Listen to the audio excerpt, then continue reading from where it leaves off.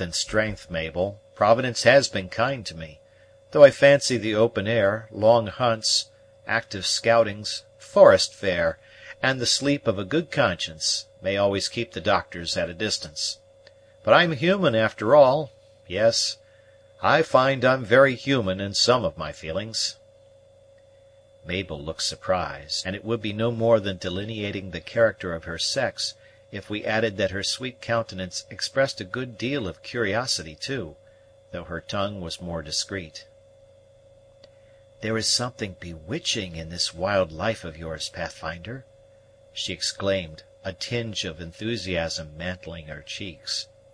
"I find I'm fast getting to be a frontier girl, and am coming to love all this grand silence of the woods. The towns seem tame to me, and as my father will probably pass the remainder of his days here, where he has already lived so long, I begin to feel that I should be happy to continue with him, and not to return to the seashore." "The woods are never silent, Mabel, to such as understand their meaning.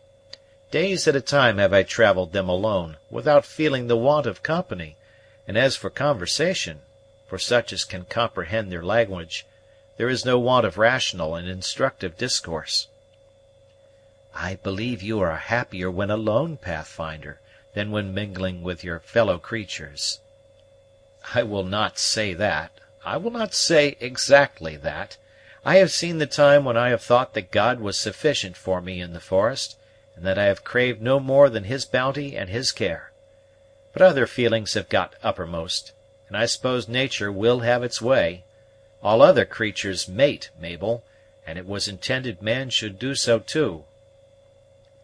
"And have you never bethought you of seeking a wife, Pathfinder, to share your fortunes?" inquired the girl, with the directness and simplicity that the pure of heart and the undesigning are the most apt to manifest, and with that feeling of affection which is inbred in her sex.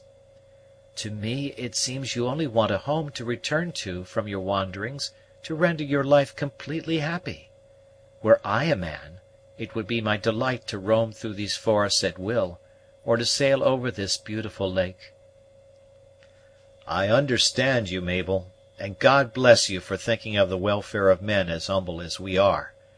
We have our pleasures, it is true, as well as our gifts, but we might be happier. Yes, I do think we might be happier." "Happier? In what way, Pathfinder? In this pure air, with these cool and shaded forests to wander through, this lovely lake to gaze at and sail upon, with clear consciences and abundance for all their real wants, men ought to be nothing less than perfectly happy as their infirmities will allow."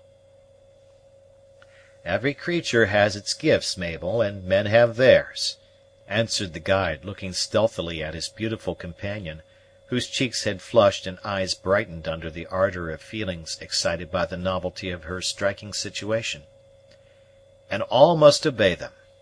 Do you see yonder pigeon that is just alighting on the beach, here in a line with the fallen chestnut?"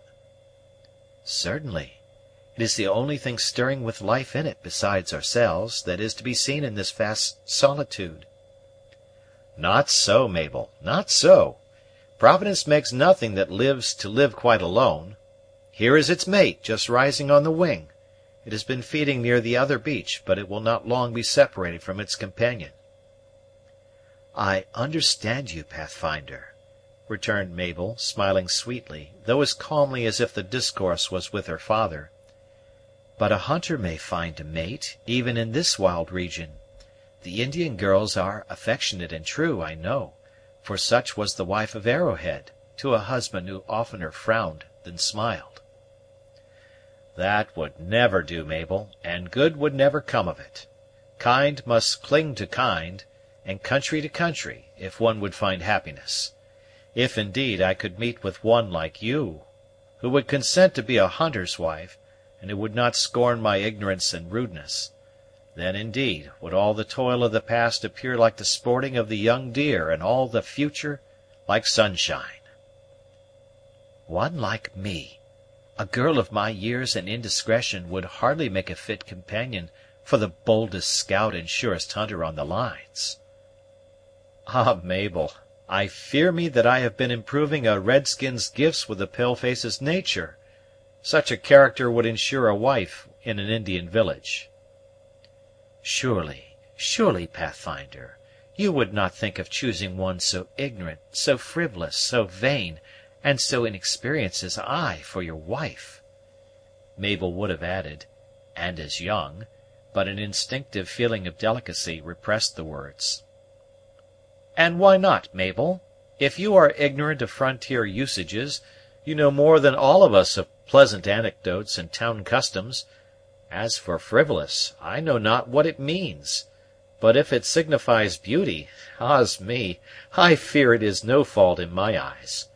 Vain you are not, as is seen by the kind manner in which you listen to all my idle tales about scoutings and trails; and as for experience, that will come with years. Besides, Mabel, I fear men think little of these matters when they are about to take wives.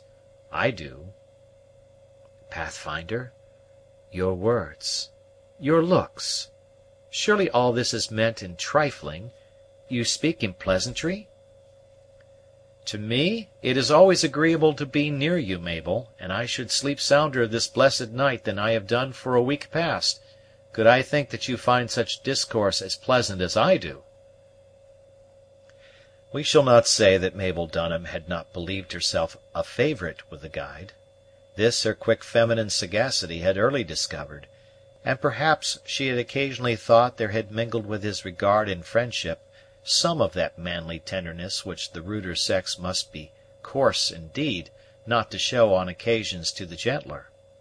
But the idea that he seriously sought her for his wife had never before crossed the mind of the spirited and ingenuous girl. Now, however, a gleam of something like the truth broke in upon her imagination, less induced by the words of her companion, perhaps, than by his manner. Looking earnestly into the rugged, honest countenance of the scout, Mabel's own features became concerned and grave, and when she spoke again it was with a gentleness of manner that attracted him to her even more powerfully than the words themselves were calculated to repel.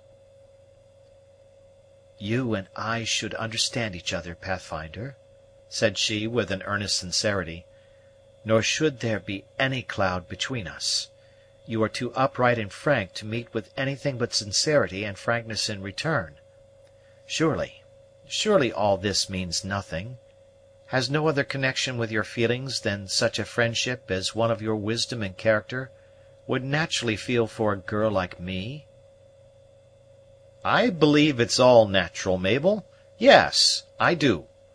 The Sergeant tells me he had such feelings towards your own mother, and I think I've seen something like it in the young people I have from time to time guided through the wilderness. Yes, I dare say it's all natural enough, and that makes it come so easy, and is a great comfort to me." "Pathfinder, your words make me uneasy. Speak plainer, or change the subject for ever. You do not, cannot mean that. You cannot wish me to understand."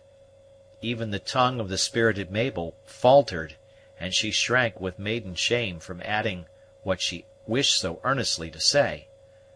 Rallying her courage, however, and determined to know all as soon and as plainly as possible, after a moment's hesitation she continued, "I mean, Pathfinder, that you do not wish me to understand, that you seriously think of me as a wife?" "I do, Mabel. That's it, that's just it, and you have put the matter in a much better point of view than I with my forest gifts and frontier ways would ever be able to do. The Sergeant and I have concluded on the matter, if it is agreeable to you, as he thinks is likely to be the case, though I doubt my own power to please one who deserves the best husband America can produce." Mabel's countenance changed from uneasiness to surprise, and then, by a transition still quicker, from surprise to pain. "My father!" she exclaimed. "My dear father has thought of my becoming your wife, Pathfinder?" "Yes, he has, Mabel, he has indeed. He has even thought such a thing might be agreeable to you, and has almost encouraged me to fancy it might be true." "But you yourself,